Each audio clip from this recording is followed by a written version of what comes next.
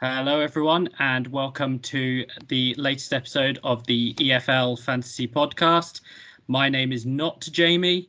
I am Angus. Jamie can't be with us this evening. We're doing a little bit of something different today. We've got a guest on, but first I'll introduce my co-host this evening, Dan Ashby. Dan, how are you? I'm great, Angus. Obviously, Jamie can't be here tonight, but we've got probably a more important member of the team than Jamie, and that is the winner of last season, Rune. Rune, how are you, mate? Yeah, hello. Thanks for having me on. And yeah, I'm fine. Thank you very much. How about you? Yeah, I'm good. I think a lot of people in the community are really excited about this interview we're going to do. So, Angus, do you want to start the interview? Yeah, so I'll kick it off. I guess the first question I wanted to ask is just a little bit sort of about you, both you yourself and sort of your, I guess, playing of fantasy football, other games, how you got into sort of playing Gaffer. So basically just a little bit about you, I guess. Yeah, so fantasy-wise, I've been playing FPL since, I don't know, maybe 2009, maybe. It's been quite a few years there.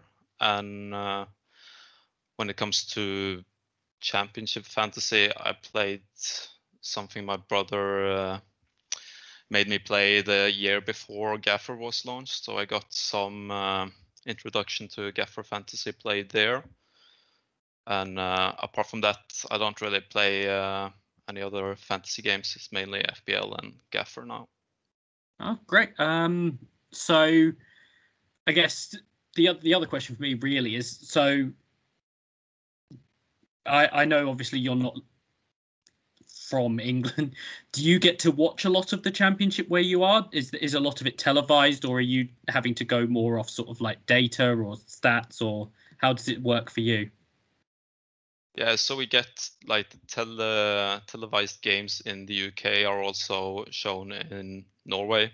You just go by some you have to pay for it by like your pay to view basically, so you get it as part of a channel deal. And I'm also a Blackburn fan, so I have what is called iFollow, if you're familiar with it. So I get to watch all non-televised Blackburn games on my computer or stream to my television, so I get quite a lot of that. Interesting. Dan, did you have anything you wanted to ask Rune? Oh yeah, of course. So you said obviously about FPL. How well have you done on FPL? Have you come close to winning FPL or good rankings there? Or I've had some decent ranks over the years. In the start, I didn't take it that seriously, but that's what everyone says as well, I guess. But I've never been close to winning, but I've had some top 10k finishes at least, and usually around top 50, but didn't have a good year last year, so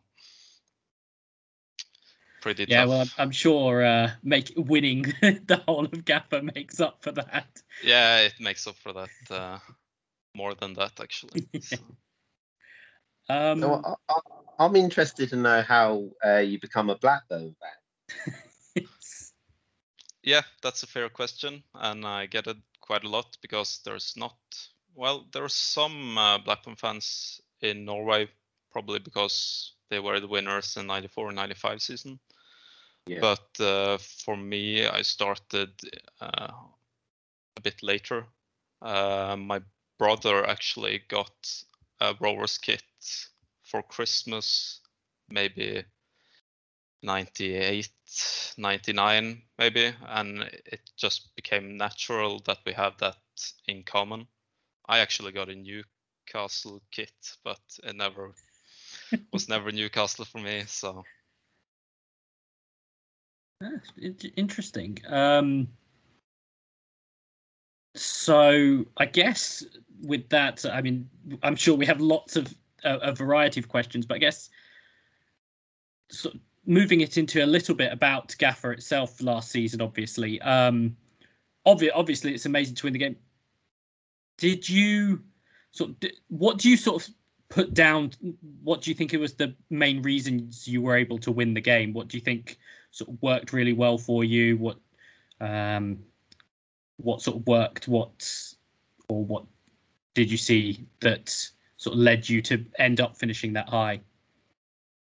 Yeah, I think there's several reasons, I guess. When I set up my team, I didn't really spend that much time with it, but I hit many of the good players in the start. I was familiar with Pookie, and I expected Tony to do well after a season with Peterborough, and then replacing Watkins in a good Brentford team. And as a Blackburn fan, I watched Adam Armstrong's last half season before the start of Gaffer, and then he was amazing. He wasn't that good the first half of the season, so I started with those three as my strikers, and barring an injury to Pookie in the last round, I would have ended with the same striker or strike trio. So, like, getting a good couple of players on the starting team was set me up on the right track, and I played a chip in game week 2, which boosted me up to like top 15, I think. And then I started to actually read the scoring rules, because I hadn't really done that yet. And I noticed how the performance bonus worked, and then I started targeting players that were good for performance bonus, like dribblers and shooters and key passers, set piece takers, and the likes. So that's why I got on early on the likes of Buendia and Scott Malone, for example, who were bonus point magnets. So that's at least some of the reasons. I also, like you, Angus, I believe, didn't play an overhaul. I only played the other chips. So if you could like avoid playing an overhaul and still have a decent team, you can get quite a lot of points from doing that. And that's where oh yeah. Sorry, Rune. I think when I reviewed my season, I used all 3 overhauls. And I think it's okay to use it in the first one, because I had a lot of Nottingham Forest players and things like that. But I definitely didn't need to use it probably in the second and the third phase of the game. And I finished 26th. And I honestly believe I wasted 3 or 4 boosts. Obviously, I might not have beaten you guys, but I think the overhaul is definitely something I'm going to try not to use this year. And it's interesting you mentioning that, same to Angus, and both of you finished ahead of me. Another thing is, did you realise that the defence was key because at about 10 game weeks in, I started to realise that 5 at the back or 4 at the back was definitely the way to go, and midfield was definitely scoring a lot less. I don't know if you noticed that, Rune. Yeah, you could see that the defenders were better than midfielders, at least related to FPL, where midfielders are quite strong. But I didn't really play much 5 at the back myself. But for example, I tried to get the few midfielders that were actually good last season. So, for example, at one point when I got Pookie in my team finally, I sacrificed Aarons rather than Cantwell, because Cantwell was actually a decent midfield option, while Aarons usually got like 6 points when they got a clean sheet, so you could cover him with just other cheaper defenders. But yeah, it goes without speaking that the likes of Malone and Roberts and Toffolo and players like that had more of an impact than, say, Mbomo or even a Jed Wallace or the likes of the midfielders. we're smiling, Room, because Jed Wallace is a bit of a funny player for us. I don't know if you've listened to the podcast yet. You have, yeah. So obviously, being a Blackburn fan, you obviously started with Armstrong, and he just started like a house on fire. Do you think he's going to stay this season? I'm quite unsure, actually. I wouldn't think so. He's not been great in preseason, so maybe he's got other moves on his mind. Who knows? But I mean, he's our best player, so you would prefer him to stay, but he's also on his last year, and him leaving for free when the economy in Blackburn is such, it's not a well-run club at the moment, so they probably need to get some money for the few prized assets that they actually have. So I know that Blackburn, I've got all of a sudden I've got another Blackburn question. I know that Blackburn did well with sort of the loan players from the sort of the top end Premier League clubs. Obviously, Harvey Elliott is the one everyone thinks of, but the likes of Branthwaite coming in as well. Blackburn are obviously looking a little bit thin at the moment. Is that the sort of thing that you think is going to happen again, where particularly once the Premier League clubs decide some of the young players that they're going to send out, that could be a place that Blackburn sort of bring players in again, and particularly looking towards Gaffer, that they might then come in as assets as well? Yeah, I believe Mowbray has said that they will be looking at the loan market specifically, so I expect to see it a little bit more activity there, like now until the start of the season and after the start of the season. I think the Premier League clubs is a bit late on the players with, the Euros and all, with the players returning late. So the loans, they can't finalize them too quickly, I believe. That's what I read. Yeah, I think the rest of the players are back today, so we might see some movement there, I guess. Hopefully. I know we've got a couple of questions actually from Joel, who obviously ended up finishing second to you. So I'll start with the first of them. He said, what were the most significant moments for you in the race to win Gaffer? Yeah, the most significant moments, I guess the one I talked about a bit earlier, where I actually started getting into the rules and the scoring system. So I started actually putting some more time into it, finding players to target. I typically used like the SofaScore app just to check who had got good underlying data for dribble or successful dribbles and key passes and shot on target. And also I was familiar with quite a lot of the players before as well then. Another one was the game week 23, where Millwall had their double game week. And I think a lot of players ended up on Cooper. I don't know if any of you had him. And I remember, okay.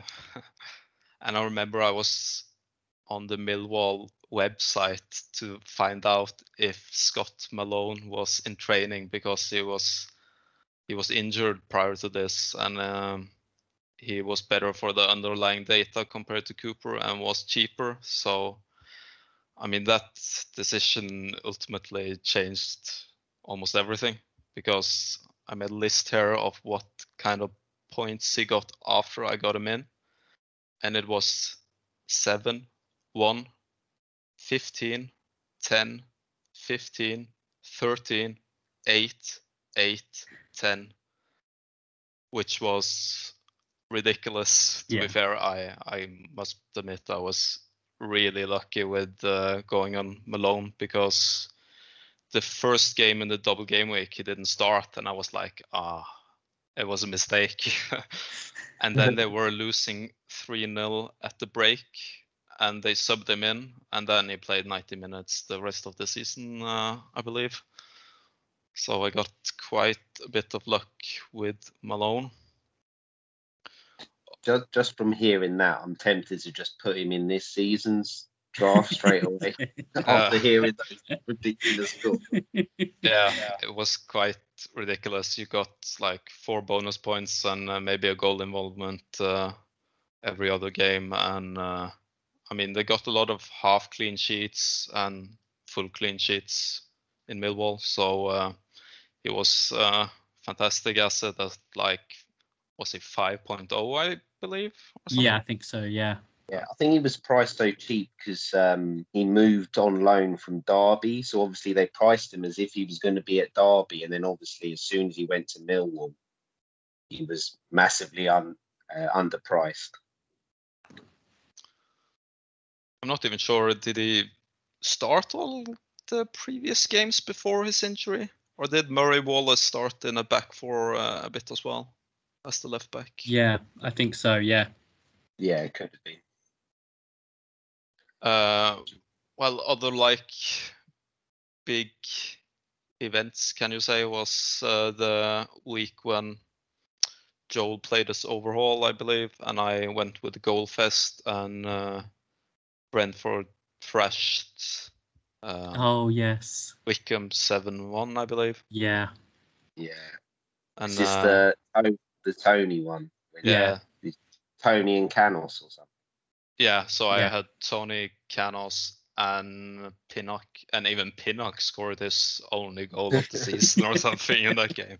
So got quite lucky on that Goalfest chip, even though like I had 2 Bournemouth attackers and was it 3 Norwich attackers with double game week and no goals from either of them.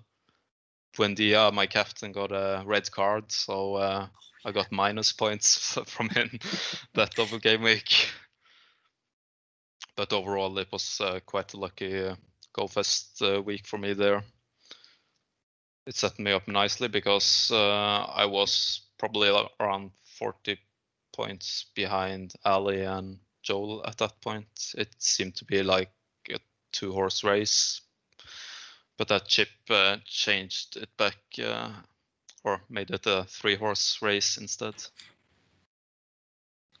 Yeah, that's certainly very interesting. The other thing that is quite funny there, because the other question Joel had was, and I'm sure he won't mind you being honest with this, is he said, were there any moves that he made in the last sort of 10 to 15 game weeks that you thought were significant errors?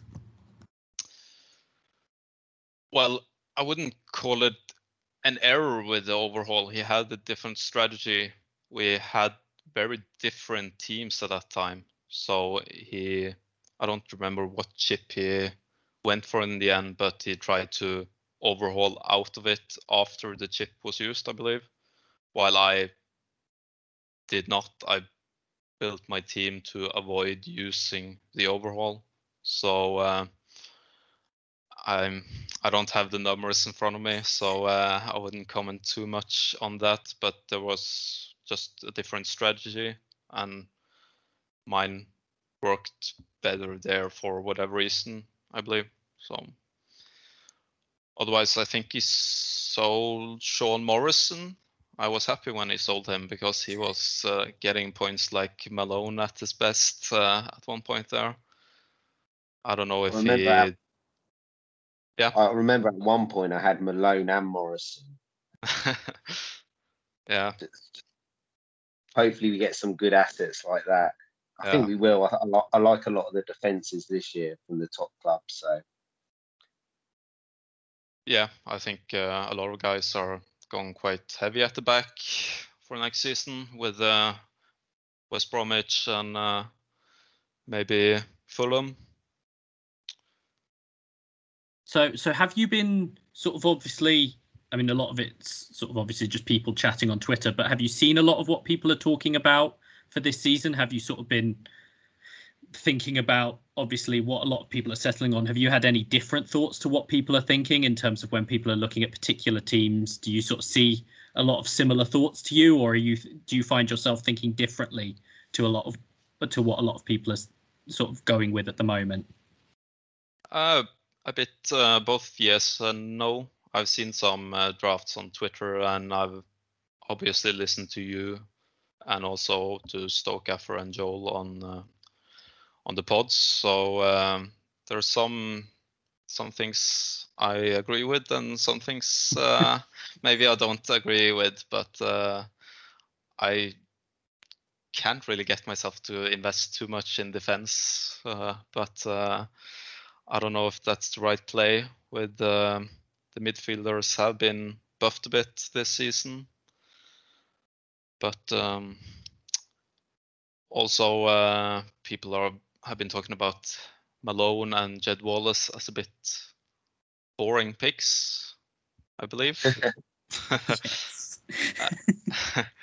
I wouldn't say Malone is boring, but I can maybe see Jed Wallace, since he's not the brightest asset you can have in your team, but he keeps ticking over. So if you can invest like 10 million for points trickling in and not maybe consider him as a captaincy option, then he might be a good choice. Otherwise, you have like some names going that I feel are good choices, like Townsend and Furlong from West Bromwich, and NG. Is that how you? Yeah, from Cardiff. He seems underpriced. Me, obviously, as a Blackburn fan, got to pick a Blackburn player as well, and that's either Pickering or Joe Rankin Costello. Pickering were on set pieces for Crew, so he can be good for a performance bonus, maybe a wait and see. He has also been on some corners in the preseason, so he might get some set pieces for Blackburn as well. And Joe Rankin Costello has the possibility of being an out of position player. We'll have to wait and see. He's injured at the moment, but he's a 4.5 million defender and might play on the left or right of a 4-2-3-1, or as the right wing back when they play 3 at the back. So it's possibly one to monitor there as well. Nice. Dan, did you have anything else you wanted to ask? Basically, me and Angus a few weeks ago done a pod about boosts and things like that. I was wondering, going into the first 15 game weeks, have you looked at boosts or have you not? I thought about them. I picked pretty much which one I'd like to use, and that's probably let's see, we have away days. That's mandatory. It's just it's the best chip in the game. So you have to play it if you don't want to fall behind. And Park the Bus is an extremely strong chip when you have a game with good defenders. So I'm probably going to play that. Even though at the moment I have a 4.0 defender in my team, but we'll see. My draft is not finished yet, so otherwise it's either a Goal Fest or a Jeepers Keepers. Maybe if more from Coventry actually starts, like many people are predicting, and you get the keeper who's not from one of the best teams, you might play Jeepers Keepers one round and maybe get quite a few points on that. But you won't have a double game week, so maybe not as good as last year. Still, Goal Fest is a coin flip pretty much. You can get really lucky or really unlucky. You might get 0 to 2 goals the round you play it, even though the fixtures are good. You never know in the championship. So I haven't decided between those two yet. We'll see a bit later, I guess. Okay. just wondering, Rune, when you've won the game, like, what is your aim this season? I know Jamie's organised like the Super League from like all the highest place finishers last year. Is that your main aim this year, to win that, or obviously to try and win it again? But there's some top managers in that Super League, and obviously Angus was good enough to just squeak in there. So is that your main target? I think that would be my main target this year. Yeah, that would be a nice target. Try to beat the best. Otherwise, for the whole game, you got to be realistic. This was once in a lifetime thing, I think. So try and get a good rank. So we'll see how many players actually sign up for this season before I'll have a number in mind. But I don't want to have a train crash for the second season now. Second season syndrome.